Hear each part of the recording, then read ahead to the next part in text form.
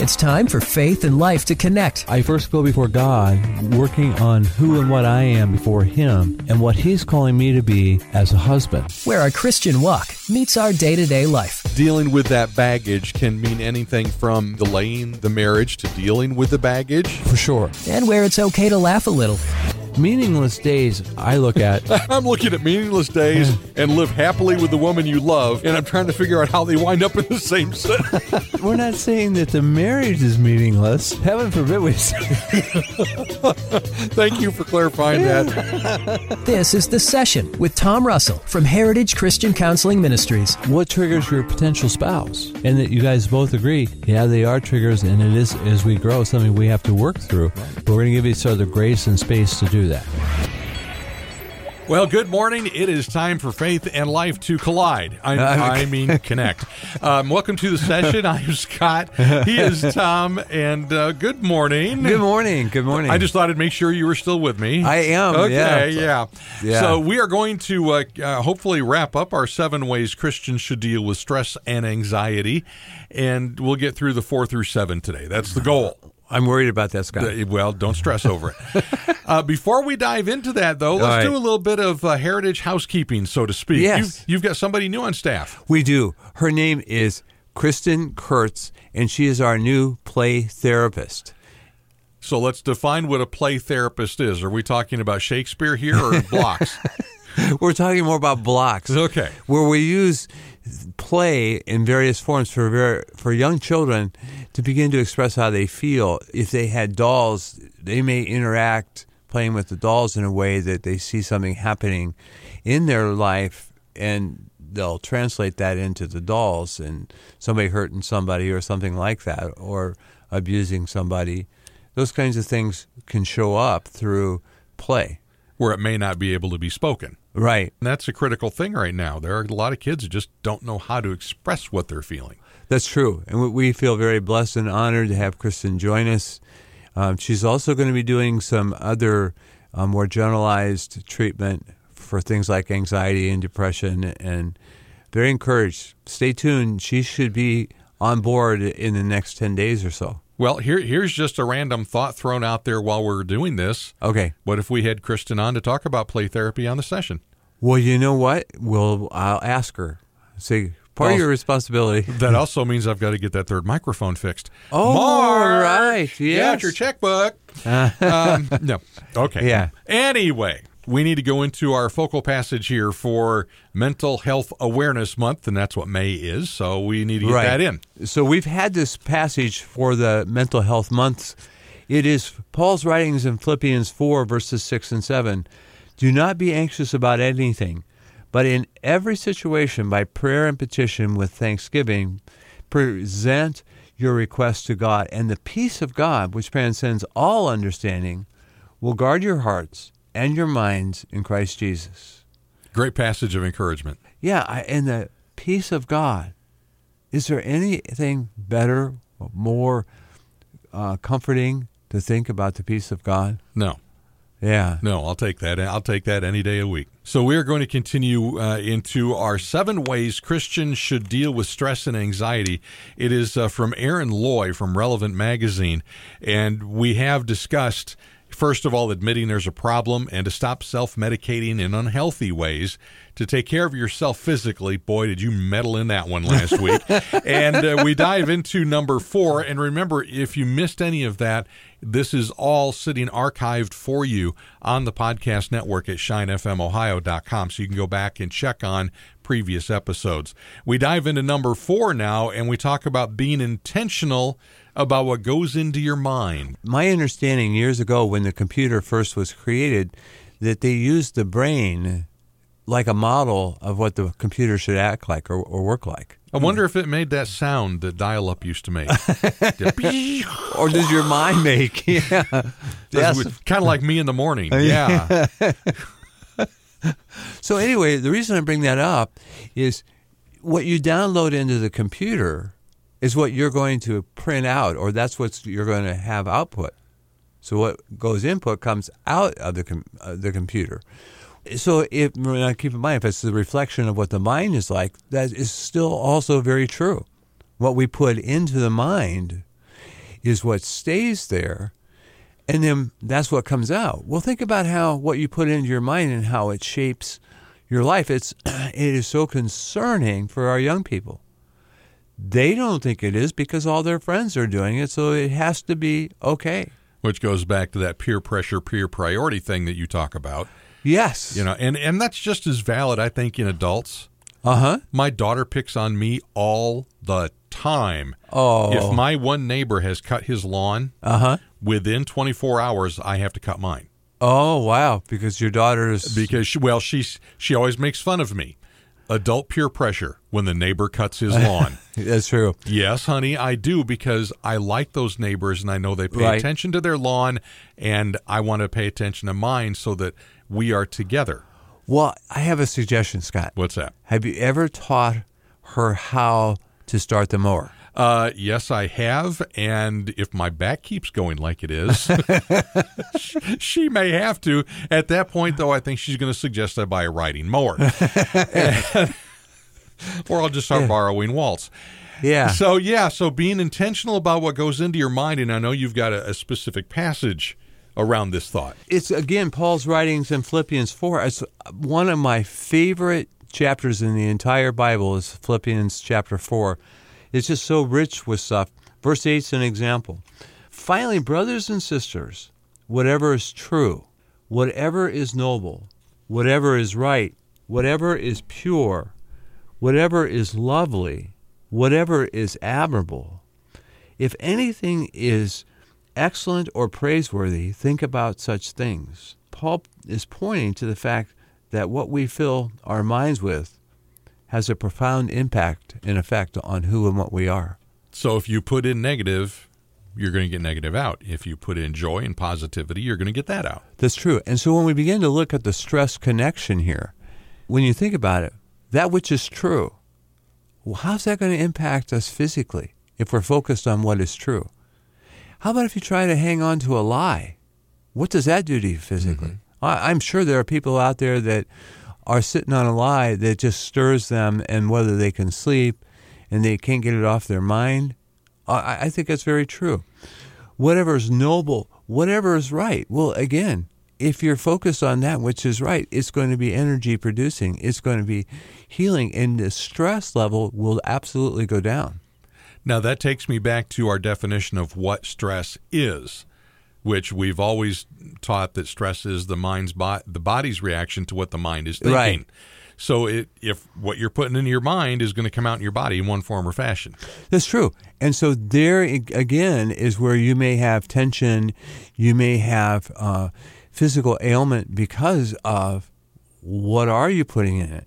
What are you focusing on? Are you focusing on what is true? Boy, I'd love to know what I'm putting in my mind that causes backaches. Oh. That's the one right now that I'm really just like, what in the world? Well, okay. Yeah. Well, okay. So maybe I can go sit with Kristen and we can do some play therapy about deciding what that means. Yeah, there we go. Yes. See, that's how. I better not.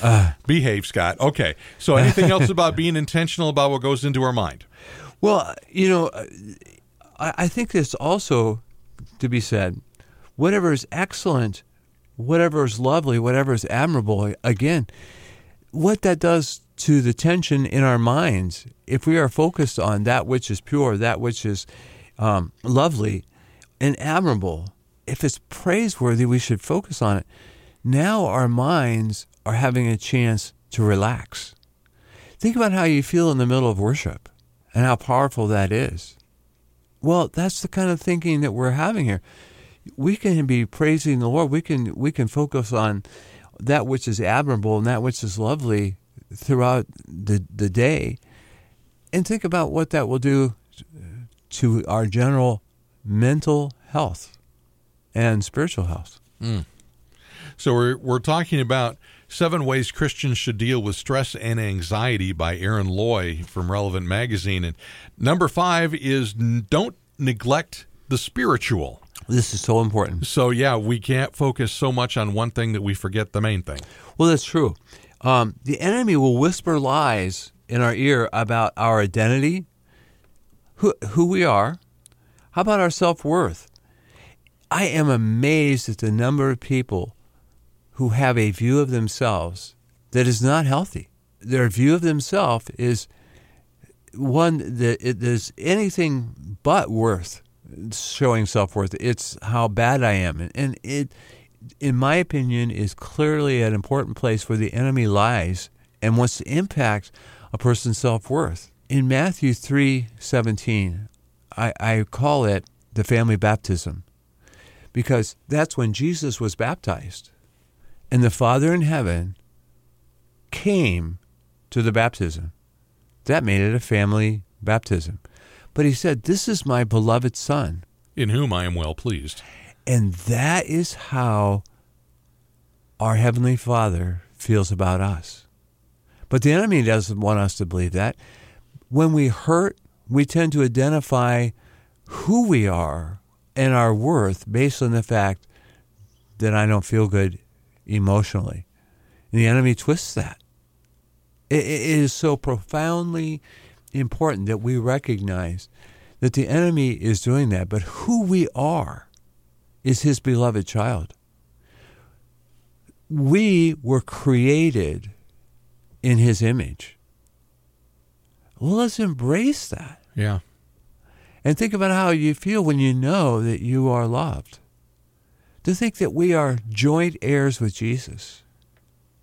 Well, an heir, joint, I think, is a word that means equal heir with Jesus. And he's sitting at the right hand of the Father. And we're going to receive that? Wow. And Matthew West has a song called "Hello, My Name Is." And it comes out, "Hello, my name is child of the one true King." Yeah. Well, and it's true. We can say a lot about what our identity. You know, guys do the guy thing. Yes. I'm a counselor. You're a radio person. I'm a radio guy. Yeah. But ultimately, number one, we are a child of the King. Yeah. Absolutely. Boy, so I can continue to go on about that. I was going to say, I think I got you a little bit riled up there. So our status before God, our past, our future, our hope, that's what's also so powerful, is that when we embrace hope in our lives, just by embracing hope, I think we begin to feel better. But because we can be so hard on ourselves, we lose hope. Hope is such a powerful thing. Well, I've said it before, and let me emphasize again, that Paul lumped it together in 1 Corinthians 13 with the greatest there is love. But those three remain, faith, hope, and love. But the greatest is being love. Well, hope was right in there with it. Where would we be without faith as well? But hope produces energy. It produces a mindset that's relaxing. It gives us a focus that has an incredible impact on how we feel. Well, where is our hope? It's in our God and in what he has planned for us. You don't put your trust in gold and other stuff, that Jesus said this stuff's all going to rust. Moths are going to eat stuff. It's all going to fade away. But right. I am true. Right. I will never fade away. So as we continue on about how we should deal with stress and anxiety, we talk about all these ways to deal with it. If nothing works, right? If you just can't get past it, then the next step is obviously go see a professional, see a doctor. And it's very likely, Scott, then there's something physical going on that you do want to. And if you've been under stress long enough, the very likelihood is that stress has created some kind of issue. You might want to go to a doctor. Ulcer. Yeah. And so there's a lot of people out there that want to say, you know what, I want to pray about it, and I want God's will to be to heal it. I absolutely believe and have experienced healing before. When my wife prayed for me, I was very sick the morning I was supposed to do my mom's eulogy in her funeral. And I'm like, I don't think I can even get out of bed. I'm not even going to be able to go to this. And my wife came in. I was asleep, and she laid hands on my stomach where I had the stomach flu that was so horrible. And she began to pray. And most amazing thing, I could feel this warmth. That's what woke me up. I was asleep, but I could feel the warmth. And it was from there that I began to recover, and I made it. Praise the Lord. Yeah. I mean, it was a really very real thing. If every time we said it and God did it, then what would happen to our faith? Right. God uses doctors.